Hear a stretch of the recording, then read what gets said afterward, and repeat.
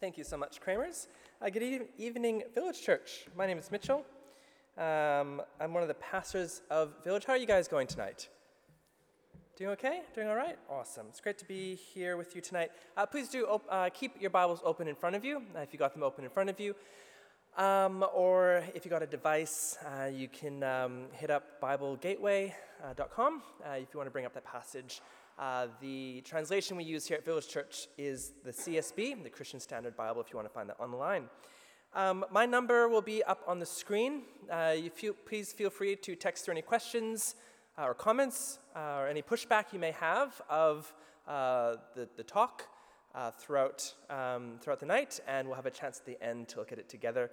Before we get going, though, why don't I pray? Let's come before our Lord in prayer. Let's ask him for his help in hearing him speak to us tonight. So please do pray with me. Lord, as we are confronted by the authority of your Son Jesus, let us not arc up our backs in prideful defiance to you. Rather, give us eyes to see, ears to hear, hearts that are softened by your Spirit, that we might receive your resurrection life today. Amen. Well, it's really no wonder, is it, why our culture is suspicious when it comes to power and authority. So from Harvey Weinstein and the Me Too movement to Cardinal Pell and the Church Too movement to Michael Jackson himself, you have Hollywood legends, religious leaders, pop stars. The world is starting to call them out for their abuse of power. But think about this a little closer to home. In our country here in Australia, all the folklore, legends, stories that create our national identity, they all amount to us rebelling against someone bigger than us and getting whacked by them. So Ned Kelly, Anzac, even if we lost, we still stood up against power, against the baddies. That's in our blood. And there's something that's definitely good about this, but it also means when we think about authority, we tend to think about power. We think about the abuse of it, we think about violence, and then oppression, and we're left thinking that authority equals being squashed. Well, here's the tension. In today's passage, Jesus makes a really big deal about his authority. In fact, the reason why the religious leaders get so upset tonight is because in their view, Jesus thinks too much of himself. He thinks too much of himself. And it raises the question for us, what does Jesus plan to do with this authority? Like, how is it that how is he planning to flex his power in this world? Now, it's clear that Jesus' authority is the big idea in these chapters, not only because Jesus himself just straight up talks about it, but we can see this in the way that Matthew arranges his gospel. Now, Matthew is very much unlike me. He was a tax collector. In other words, he's a numbers man. He's the organized guy. He's a spreadsheets and PowerPoint colleague. And he has meticulously arranged his material. So I want you to notice this, how Matthew does this. A good example is end of chapter 7. So if you just sort of flick up or scroll up to the end of chapter 7, Jesus, he's just finished his famous Sermon on the Mount, end of chapter 7. And at the very end of the chapter, 28, 29, we're told the crowds were astonished because he was teaching them like one who had authority. And then what follows in chapter 8 and into chapter 9 is a series of quick stories where we see Jesus demonstrating this authority. So we see him calm a storm. He casts out demons. He heals and forgives a paralyzed man. With the climax being, Matthew writes himself into the story as he begins to follow Jesus for himself. So, what does that mean? It seems that Matthew wants to convince us that Jesus' authority is the very reason why we should follow him. Why? Well, Jesus is worth following, says Matthew, because he has the authority to actually do something about the brokenness of this world and the mess we find ourselves in. So here's what I want to explore today. We're going to be looking at, obviously, Jesus' authority. We're going to see his authority over disorder, the devil, sin. And in the end, we'll see how these stories give us some fairly good resources for following Jesus ourselves. All right, so Act 1, here's where we'll begin. Act 1, disorder. From chapter 8, verse 23, disorder. Jesus has universal authority over his creation. He created it. He rules it by the word of his mouth. He can command it as he sees fit. This is maybe going to surprise you a bit, but I'm not much of a seafaring lad. All right, so I grew up in a landlocked country. When Caroline first came out to visit, we toured Brisbane by river on the Kitty Cat. Do you know that free little ferry service that goes along the Brisbane River? I got seasick on the Kitty Cat. I got seasick. So it's not going to take much for me to be terrified at sea, but here we have a story of hardened, seasoned fishermen, and these rough and tough sailors find themselves in a situation where they are terrified. And so these fishermen turn to the preacher man for help. See that from verse 23. The disciples, they get into a boat with Jesus. Suddenly a violent storm whips up. Boat starts taking on water. Disciples are frantically bailing it out, no doubt they're looking for the exits, trying to grab the nearest life jackets. And oh, look, there's Jesus, curled up like a cat on a cushion, asleep. Why isn't he afraid? Well, the answer, he is the creator of the universe. Therefore, he has total authority over his creation. Verse 25, so the disciples came and woke him up, saying, Lord, save us, we're going to die. And he says to them, why are you afraid? Oh, you have little faith. And he gets up, rebukes the winds and the sea. There's great calm. And the men were amazed. They asked, what kind of man is this? Even the winds and the sea obey him. One of my favorite activities is, especially if I've been sort of, cooped up at home or sitting at my desk too long, is to walk down to my local dog park. Just hang around the fence, watch the doggies play. Jesus, in this story, rebukes the weather the same way a mom might rebuke her dog. No, Wilfred, stop it. And still the winds and the waves obey Jesus better than most designer dogs. It's a powerful display of Jesus' authority, isn't it?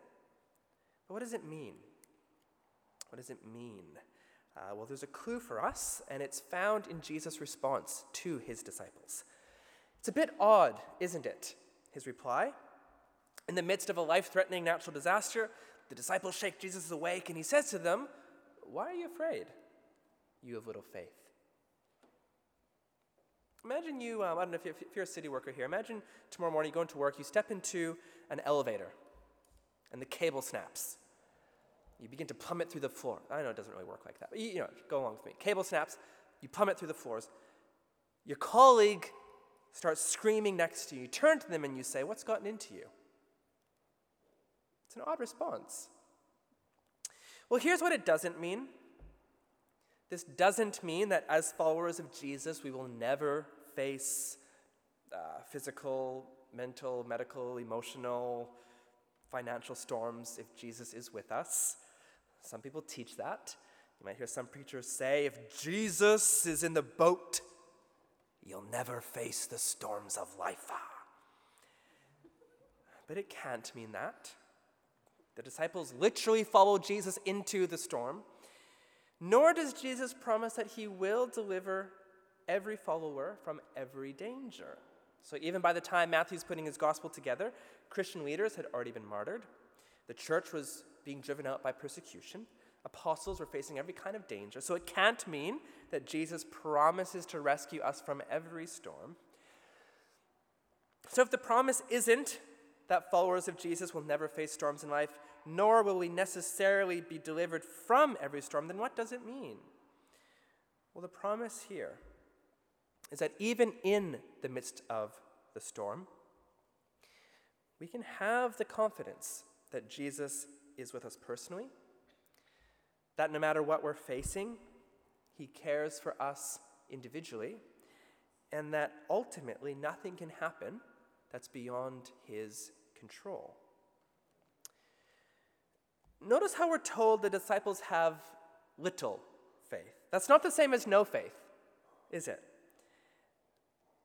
They have just enough trust in Jesus to know that if they cry out to him, he will respond. For some of us, that's all we need right now. To say, God, this is hard.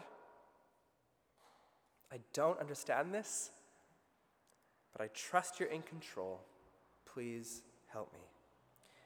And if we pray that, the promise here is we can be confident that God is with us now, that he sees us, that he's near to you in the storm. But because we know the rest of the story of the gospel, we can also have the assurance that even if we don't experience deliverance in this lifetime, we can still trust Jesus to rescue us eternally. Why? Well, because he himself has walked the path of suffering, hasn't he? And through his suffering, he's opened the door to glory. We are on this same path from suffering to glory if we follow Jesus. Therefore, why are you afraid? Do not worry. God is in control. He has universal authority over his creation. Yes, it's true. Sometimes he will leave the storms unstilled for good and godly ends, but we can still trust him because he's directing all human history toward its glorious new creation. That's the first resource Matthew gives us for following Jesus. Jesus has universal authority over his creation. Nothing can happen in this life that's beyond his reach. Therefore, do not be afraid, is the promise. Well, Act 2 then, the devil. Here's where things start getting a little bit spicier. Jesus has supreme authority over the spiritual world. No force can stand against him. God is on your side. Verse 28. When he'd come to the other side, to the region of the Gadarenes, 2 demon-possessed men met him as they came out of the tombs. They were so violent that no one could pass that way. And suddenly they shouted, "What do you have to do with us, Son of God? Have you come here to torment us before the time?" Pardon me. So after Jesus faces the storm, he lands in a Gentile region. He's greeted by 2 men who've been completely taken over by the devil. They are demon-possessed. Now, it's worth mentioning, I don't think we need to expect this kind of hostile takeover in everyday life. In fact, the Old Testament has very little evidence of demonic activity in Israel before Jesus. And the New Testament letters say nothing about demon possession after Jesus returns to heaven. That type of spiritual oppression only seemed to happen during a unique period in Israel's history. That is, when Jesus, the Messiah, shows up to do battle against sin and evil. In other words, as God begins to break into our world, all hell breaks loose.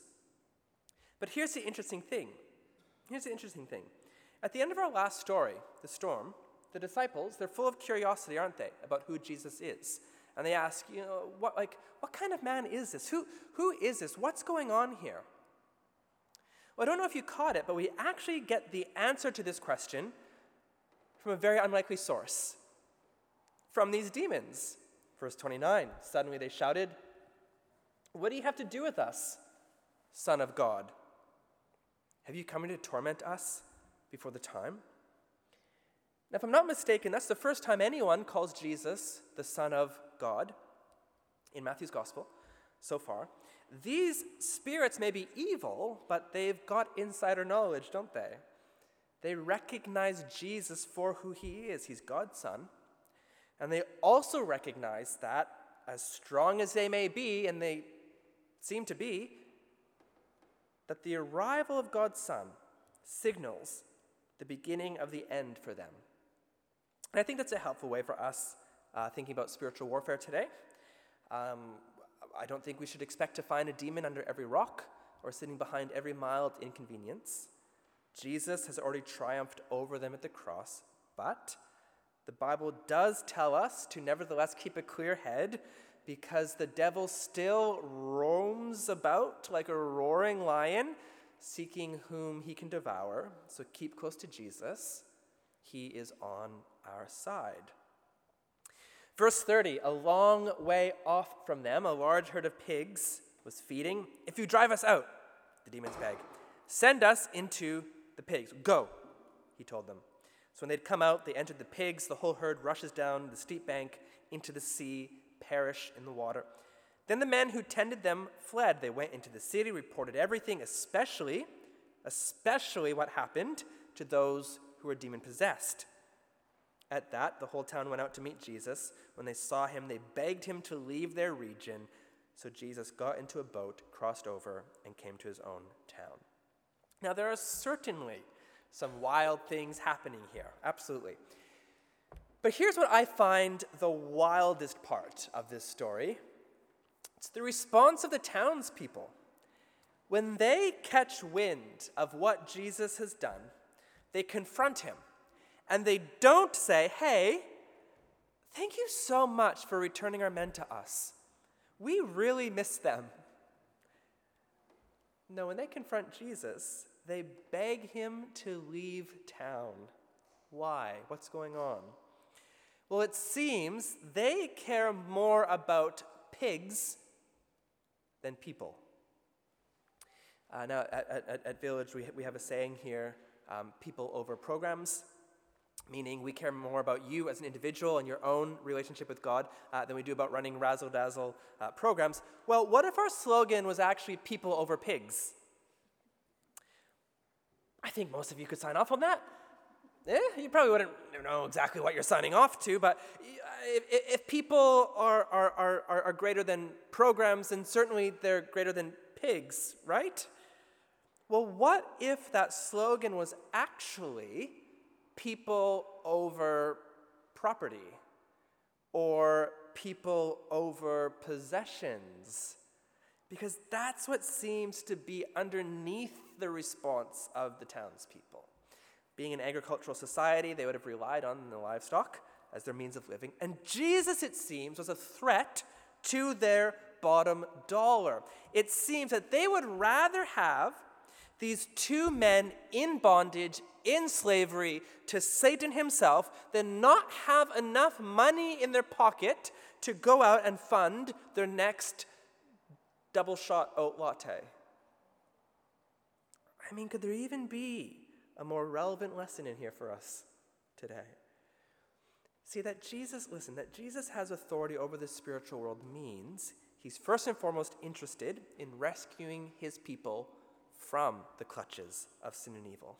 And as his followers, he calls us to join him in that mission, and that will cost us. That'll cost us financially. And so for some, it may mean, as an example, it may mean not taking one of your overseas trips this year if it means helping to send one of our gospel partners overseas to carry the life-giving message of Jesus to an unreached people group. For others, it may actually mean never owning property in this life. Just like Jesus, who didn't have a place to lay his head, because God might be calling you to the front lines of ministry. For others, maybe most of us, it may just mean living within our means so that we can support gospel ministry in our own hometown, in our own city. Because what we see here is that Jesus, he's willing to go to any length to rescue his people, no matter the cost. Right? Did you notice that? Jesus crosses the sea, saves these men, then gets back in his boat and goes home. Now, are we to think that Jesus faced the storm, had a showdown with the devil, and was opposed by an angry mob just to save two people? Yeah, I think so. And so that's the second resource Matthew gives us for following Jesus.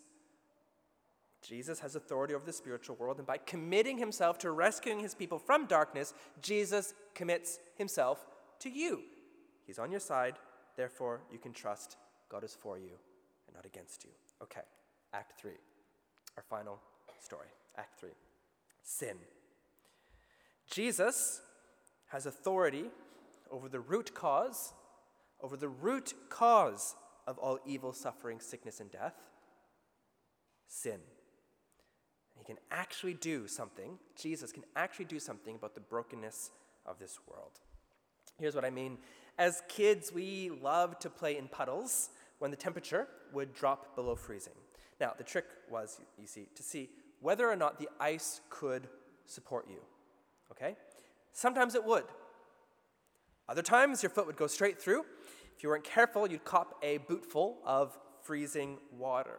Still, other times, you'd step out onto the ice, these icy puddles, and you wouldn't fall through, but you would send cracks heading out in every direction from your boot, fractures in the ice that would run straight to the edges, okay? And that image of ice fracturing out to every corner is something of how the Bible describes the impact of sin in the world. It's as if our human rebellion against God, starting with Adam and Eve, impacts the whole of creation right to the ends of the earth. And so the way I like to describe it, especially when we're doing kids ministry over in the morning service, is to say something like, sin is the reason why everything sucks in this world. Sin is the reason why everything sucks in this world. And that's why Matthew could not be more excited to tell us this next story. 9 verse 2, just then, some men brought to him a paralytic lying on a stretcher. And seeing their faith, Jesus told the paralytic, "Have courage, son, your sins are forgiven." Now, at this, some of the scribes, the religious leaders, they're saying to themselves, well, he is blaspheming. Perceiving their thoughts, Jesus says, "Why are you thinking evil things in your hearts? What's easier to say? Your sins are forgiven? Or get up and walk? But so that you may know, the Son of Man has authority on earth to forgive sins." Then he told the paralytic, "Get up, take your stretcher, go home." So he got up, he went home. When the crowd saw this, they were awestruck, and they gave glory to God who had given such authority to men. Now, Jesus really is quite clever here, because when he's confronted by the religious leaders, he takes their challenge and he puts it back on them. And he does it in the form of a riddle. As a riddle. And I'm wondering, how would you answer this riddle? Which is easier to say? What's easier to say? Your sins are forgiven, or get up and walk? How'd you answer that? I think most of us would assume the harder thing is to ask this man to just sort of go to bed. No doctor or physiotherapist, no matter how skilled they may be, and we've got some skilled ones here in the room tonight, have the ability to just sort of heal like that. So surely it's easier to just say, well, your sins are forgiven. But then you start to think about it a bit more deeply. If our sin is an offense against God, then only God himself can forgive us our sin. And if Jesus is claiming to forgive sin, does that mean Jesus thinks he's God? Yeah, that's precisely what it means. And it's why the religious leaders are so upset. They accuse Jesus of blaspheming, of insulting God, because Jesus is placing himself on the same level as God himself. Now think back, though, to the story just before when Jesus cast the demons out. Did anything back there stand out to you? Anything that they may have said to Jesus? Because they ask him a fairly weird question, don't they? Back in verse 29 of the previous chapter. "What do you have to do with us, Son of God? Have you come here to torment us before the time?" They're saying, in effect, "We know who you are, but what are you doing here? What's going on?" Well, the demons recognize there is a final day when they will be destroyed by the Son of God. They know it's coming. A day when Jesus will judge the living and the dead, and all sin, all evil will be destroyed forever, for good. But Jesus seems to have arrived ahead of schedule. Why has he come to earth before the time? Well, Jesus gives us the answer, doesn't he? In 9 verse 6. But so that you may know that the Son of Man has authority on the earth, to forgive sins, he told the paralytic, get up, take your stretcher, go home. So the question, why is Jesus here ahead of Judgment Day? The answer, to forgive human sin. Have courage, son, daughter, your sins are forgiven.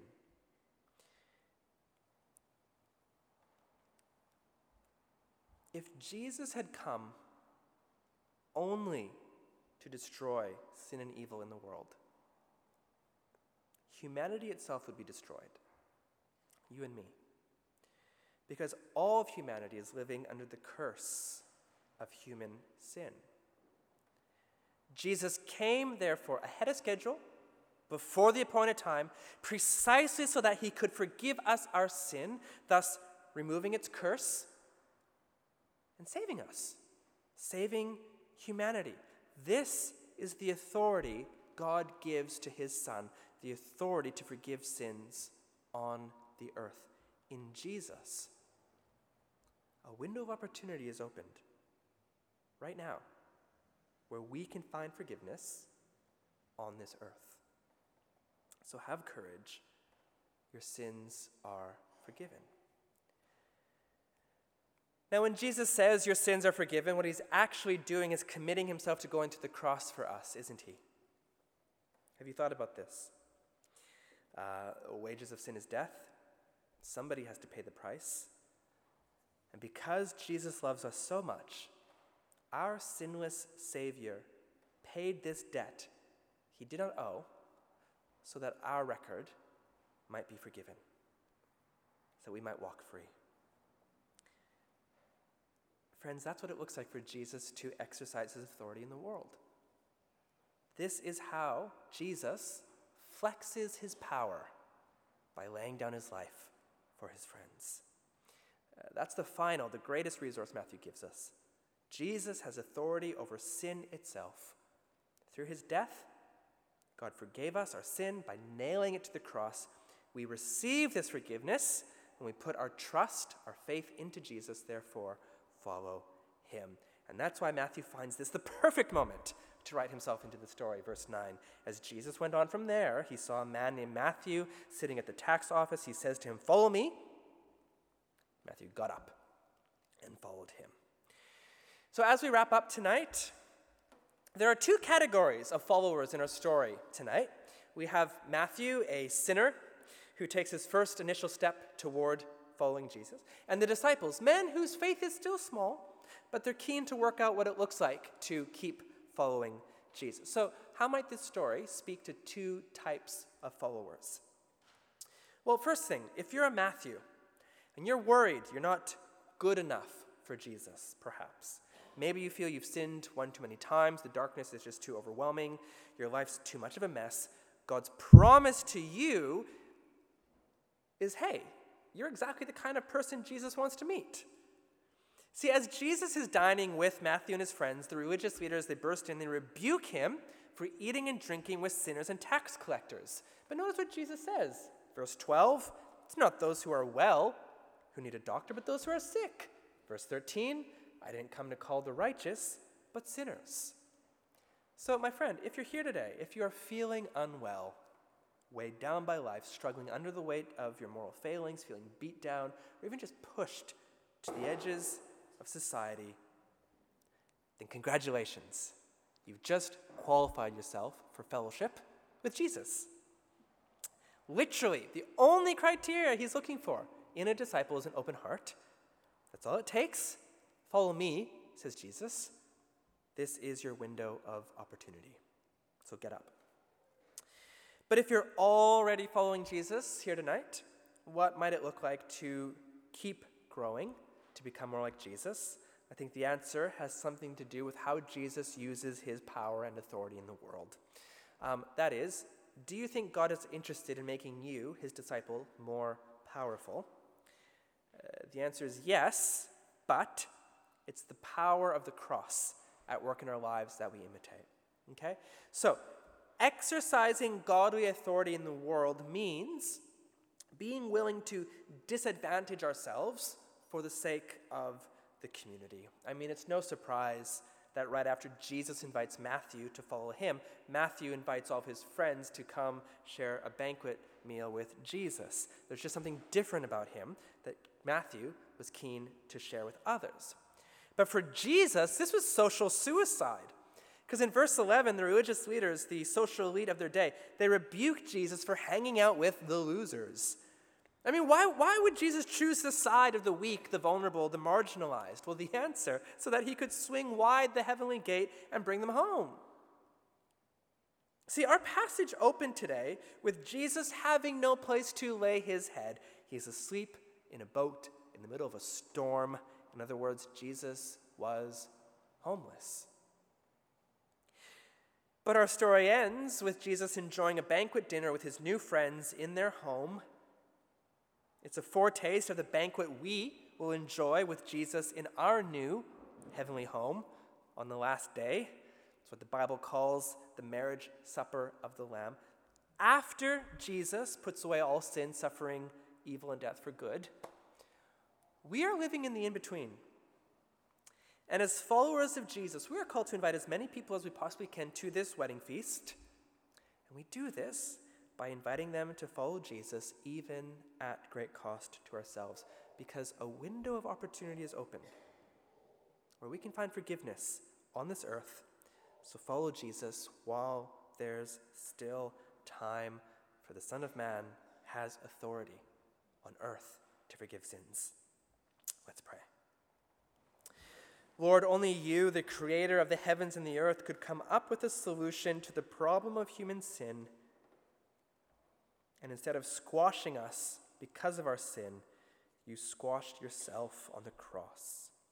Jesus, thank you for taking on the storm of God's wrath, for disarming the rulers and authorities of this world, for being pierced for our transgressions and crushed for our iniquities. By your stripes we're healed. May we find healing and forgiveness as we follow you. Amen. Amen. I'm going to invite the band back up. We're going to sing a final song together, and then I will come up and answer any questions that may have come through. So Village, why don't you stand, and we'll sing together.